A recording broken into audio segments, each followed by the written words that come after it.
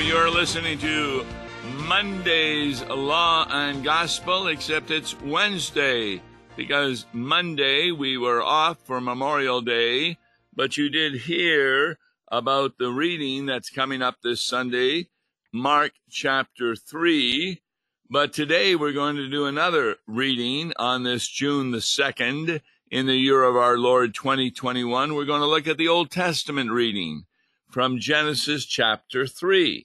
I'm Pastor Tom Baker, and we wanted to take a look at this because it's such an important passage.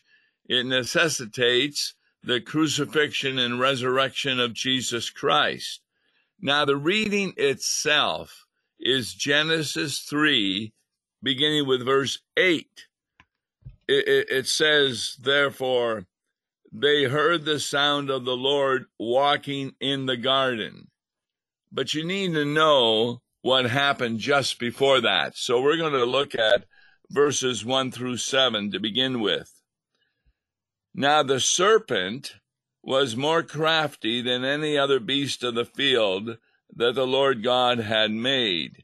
He said to the woman, did God actually say, you shall not eat of the tree in the garden?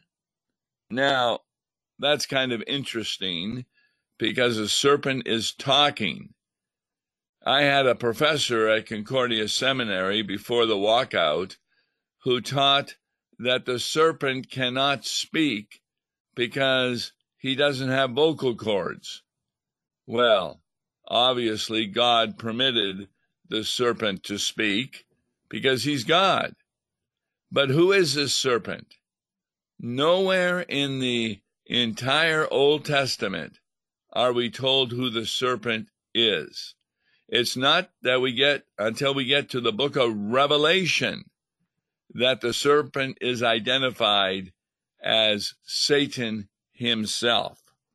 So this is Satan in the form of a serpent talking to Eve. And he always begins with a question. Did God actually say, you shall not eat of any tree in the garden? And the woman said to the serpent, we may eat of the fruit of the trees in the garden, but God said, you shall not eat of the tree, of the fruit of the tree that is in the midst of the garden, neither shall you touch it, lest you die. Now, every time we sin, we always add something to what God has said. There's nowhere in the scripture where it says that they cannot touch it, but they shall not eat it, lest you die. Now, what's Satan going to do with that? The serpent said to the woman, you will not surely die. For God knows that when you eat of it, your eyes will be opened, and you will be like God, knowing good and evil. So the serpent says, you will not die, which of course Eve understands to mean that her body would die. But instead she will be like God. Every sin we do is an attempt to be like God. I cannot think of a sin that doesn't break the first commandment. Thou shalt have no other gods before me. In other words, what sin is us pretending to be God and doing what our will wants to be done rather than God's will. And so that's what this is talking about. So, when the woman saw the tree was good for food, it was a delight in the eyes, and it was a tree to be desired to make one wise, she took of its fruit and ate. And she also gave some to her husband. Now this next phrase is important. Who was with her, and he ate. In other words, Adam was not somewhere else in the garden. He was standing beside her. And when the serpent said what he said, Adam was silent. Now, that says a lot about what's going to happen in the verses we're going to be looking at. And so both of them ate of the fruit. It's of some interest that she has 3 reasons why she eats of the fruit. It was good for food, it was a delight to the eyes, and the tree was desired to make one wise. That's kind of the 3 temptations that Jesus had. Remember, the devil said, you can make bread out of these stones. And then he said, you can also be ruler over all of the earth I will give you. And then he said, jump down from the pinnacle of the temple, because that was a thinking that would be the Messiah, and he would not have to die.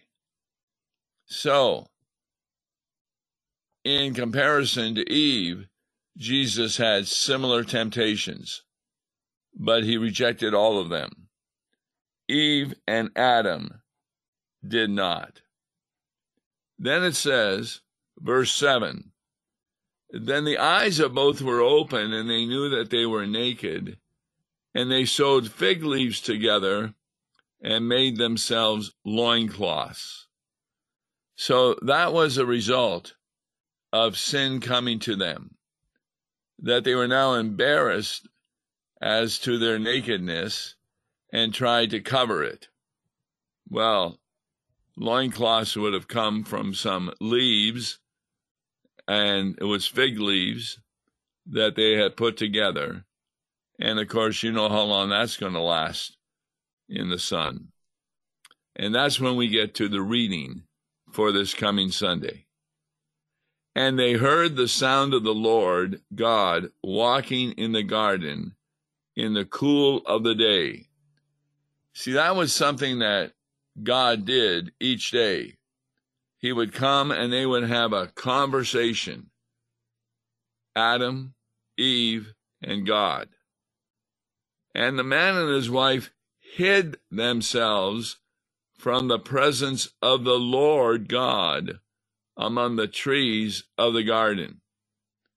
Now, when you look at the original Greek, and you can even tell from some English translations, hearing the sound of the Lord and hiding themselves from the presence of the Lord, the word Lord is written in English in capital letters, which refers to the name of God that Moses received on Mount Sinai at the burning bush. It's Yahweh, I am who I am. And we know that at the burning bush, that Lord was none other than Jesus in his pre-incarnate state. Because it says, and the angel of the Lord spoke to Moses. So it's quite possible this is Jesus himself walking among the trees of the garden, but Adam and Eve hid themselves. And how did they hide themselves? Among the trees of the garden. See, that's another result of sin. When we sin, we do not believe the attributes of God. And one of the attributes of God is that he is omnipresent. What does that mean? He's present everywhere. And we're talking not only everywhere in the garden, but also in the past, in the present, in the future. God knows all things. You cannot hide from God. There is no place to hide. But that's what they try to do, to hide themselves from the presence of the Lord among the trees of the garden. But the Lord God called to the man and said to him, "Where are you?"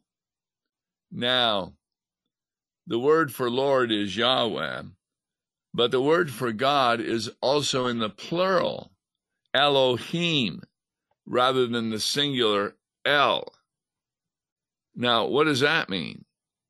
Well, if you recall earlier in Genesis, God says, "Let us make man in our image."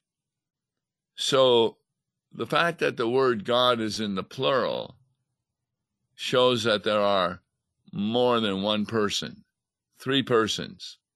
But it's always followed by a verb in the singular. So when God speaks, the Lord God, that's plural, called to the man, and the word for call is in the singular, as though it's just one calling to the man. That's how we get the doctrine of the Trinity, 3 in 1. And he said to him, "Where are you?" Now, don't think that that means that God doesn't know where they are. Jesus shows a number of questions that he knows the answer to, but he wants to see the response on the part of his disciples. Remember that one question? "Who do men say that I am?" And the disciples said, "Well, some think you're Elijah, some think you're John the Baptist, but who do you say that I am?" And Peter said, "Thou art the Christ, the Son of the living God." And Jesus said, "You didn't get that from yourself, Peter. God told you that." So you think that Peter has real faith that from the Old Testament, the Son of the living God is none other than Jesus. Take a look at Daniel 7, many other passages, and that he has come to earth in order to be crucified. That says in Psalm 22, pierced in hands and feet. But when Jesus tells them they're going to Jerusalem and he is going to be crucified and killed, in other words, he will die, Peter says, "No, I'll protect you." And what does Jesus say to him? "Get thee behind me, Satan." So here, just as Satan speaks through the serpent, so Satan speaks through Peter. And he is telling Peter, no, you don't want to lose the Lord, so say that you'll be with him, you'll protect him, and he will not be taken into custody. In fact, Peter even tries to stop that in the Garden of Gethsemane. He takes a sword, and when he strikes the servant of the high priest, Malchus, he cuts off his ear. What does Jesus do? He replaces his ear and heals him and tells Peter, "Peter, if I so desired, legions of angels could come down and protect me." But he needs to fulfill the promises of God, to go to Jerusalem and be put to death. So the Lord God calls, "Where are you?" And it says he calls to the man. Now, that is from the very beginning, that when God created male and female, the male was to be head of the household. He had the responsibility of seeing that the rest of the family follows the will of God. Now, when Cain and Abel were born, it's clear that Abel did often follow the will of God from the teaching of Adam and Eve, but Cain did not. And that's why Cain killed Abel, because he was jealous of Abel. And he didn't like the idea that God appreciated Abel's sacrifice, but not Cain's sacrifice. So at any rate, God says, "Where are you?" Verse 10 of Genesis 3. And he said, now this would be Adam, "I heard the sound of you in the garden, and I was afraid, because I was naked, and I hid myself. Now, that's how we often feel when we do a sin. We try and not only hide the sin from other people, but we think we're hiding it from God, that we're hiding ourselves from the way we truly are. And that's why it's important to hear the law, because the law, as you go through, for example, the commandments, we break every one of them, if not by deed, by thought, or by word. And yet we think we're hiding ourselves from God. So God says, who told you that you were naked? Have you eaten of the tree of which I commanded you not to eat? Now, all that Adam had to say was, yes, we did, and I repent of that. But what does he do? Verse 12, the man said, the woman who you gave to me, she gave me fruit of the tree, and I ate. Now, who is Adam really blaming? I want to read that again. The woman whom you gave to be with me, she gave me fruit of the tree, and I ate. Adam is really blaming God. If you hadn't given me this woman, I was fine. I had a lot of friends in the Garden of Eden. I enjoyed the animals. I was sinless. And not until you gave me this woman who, what she did, she led me into sin, gave me of the fruit of the tree, and I ate. We, even as Christians, often blame God. How many times can a pastor tell you that somebody comes to him, this has happened in my life, and they'll say, what did I do to deserve this? That's actually another religion that believes in what we call karma. You get what you deserve. Now, it's no doubt that you get bad consequences from your sin, but that is to wake you up to the need of a Savior. God isn't just in the sense that only those who are good are going to heaven. Even if you're a sinner, but believe in Jesus Christ, you'll be going to heaven. So, God is not to be blamed for the circumstances that we put ourselves in. But that's what Adam is doing. The woman you gave to me, she gave me fruit. So the Lord God says to the woman, what is this that you have done? You see, God recognizes that he's not responsible for sin. We may think he is, but he says to the woman, what is this you have done? And the woman, she says, the servant deceived me, and I ate. Now, at first glance, you may think, well, the woman is saying that she was deceived by the serpent. But who permitted the serpent into the Garden of Eden? It was God.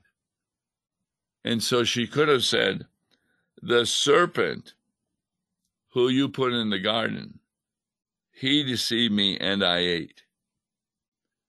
So God has spoken to the man, he's spoken to the woman, now he speaks to the serpent. The Lord God said to the serpent, verse 14, because you have done this, cursed are you above all livestock, and above all beasts of the field. On your belly you shall go, and dust you shall eat all the days of your life. So the first evil consequence of the serpent is that they will crawl on the ground. That's why I believe many people are afraid of serpents. And when you think about that, they're crawling on the ground. Now, are you saying, did the serpents have legs before they could stand up? No. There are certain serpents that even today can raise themselves up. A cobra, for example. And so who knows how they were able to get around before the fall. But now they crawl on their belly. So the first consequence is a physical one. But now we come to the spiritual consequence. I will put enmity between you and the woman. Now, the you is referring to the serpent, but not just as a snake, but who the serpent stands for. It represents Satan himself. I will put enmity between you and the woman. I will put hatred between you and the woman, and between your offspring and what's next? And her offspring.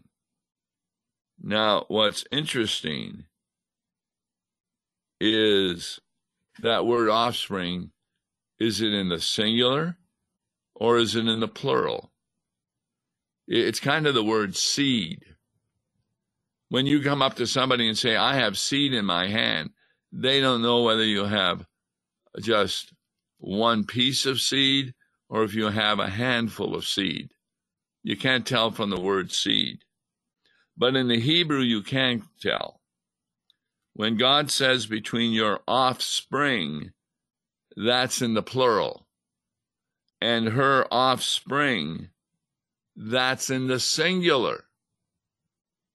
So already we have a promise that from Eve will come seed, and there will be hatred between those who follow the devil and between her offspring, her seed, singular, namely Jesus.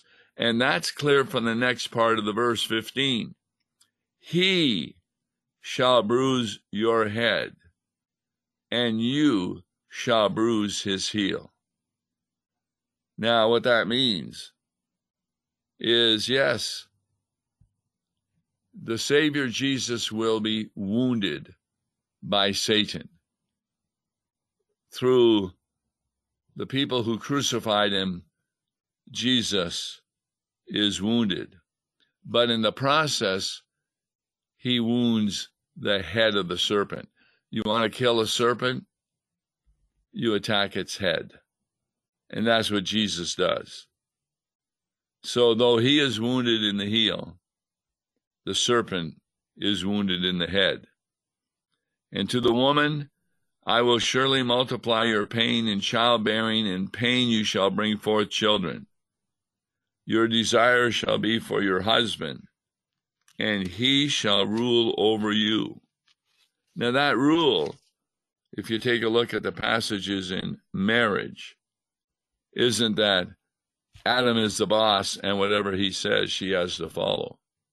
No, it's Adam is a representative of God, just as the serpent was a representative of Satan.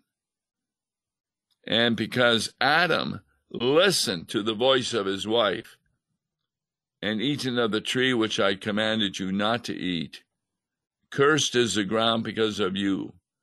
In pain you shall eat of it all the days of your life, because it's going to bring thorns and thistles. In the sweat of your face you shall eat bread, till you return to the ground, for out of it you were taken, for you are dust, and to dust you shall return. So the death that Jesus was talking about, if they ate of the tree, was not what Satan was giving the impression that they would die immediately, but they would die and lose the life of righteousness that God had given them. And that righteousness is restored through faith in Jesus Christ. That's why this is such an important story. If you have any questions on it, you may want to email me at lawandgospel101.com. Tomorrow will be a time I will be glad to answer any questions sent to me through emails. I'm Tom Baker. Thanks so much for listening. God bless you.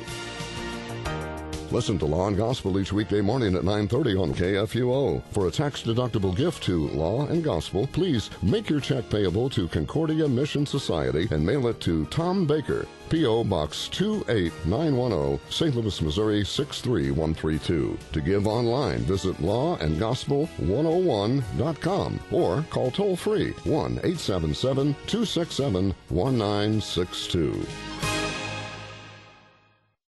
Views and opinions expressed on Worldwide KFUO may not represent the official position of the management or ownership of KFUO, the Lutheran Church Missouri Synod. If you'd like to comment on programs or topics heard on Worldwide KFUO, write us at KFUO, 1333 South Kirkwood Road, St. Louis, Missouri 63122. You can also leave a question or comment on our comment line at 314-996-1542. We are the messenger of good news, Worldwide KFUO.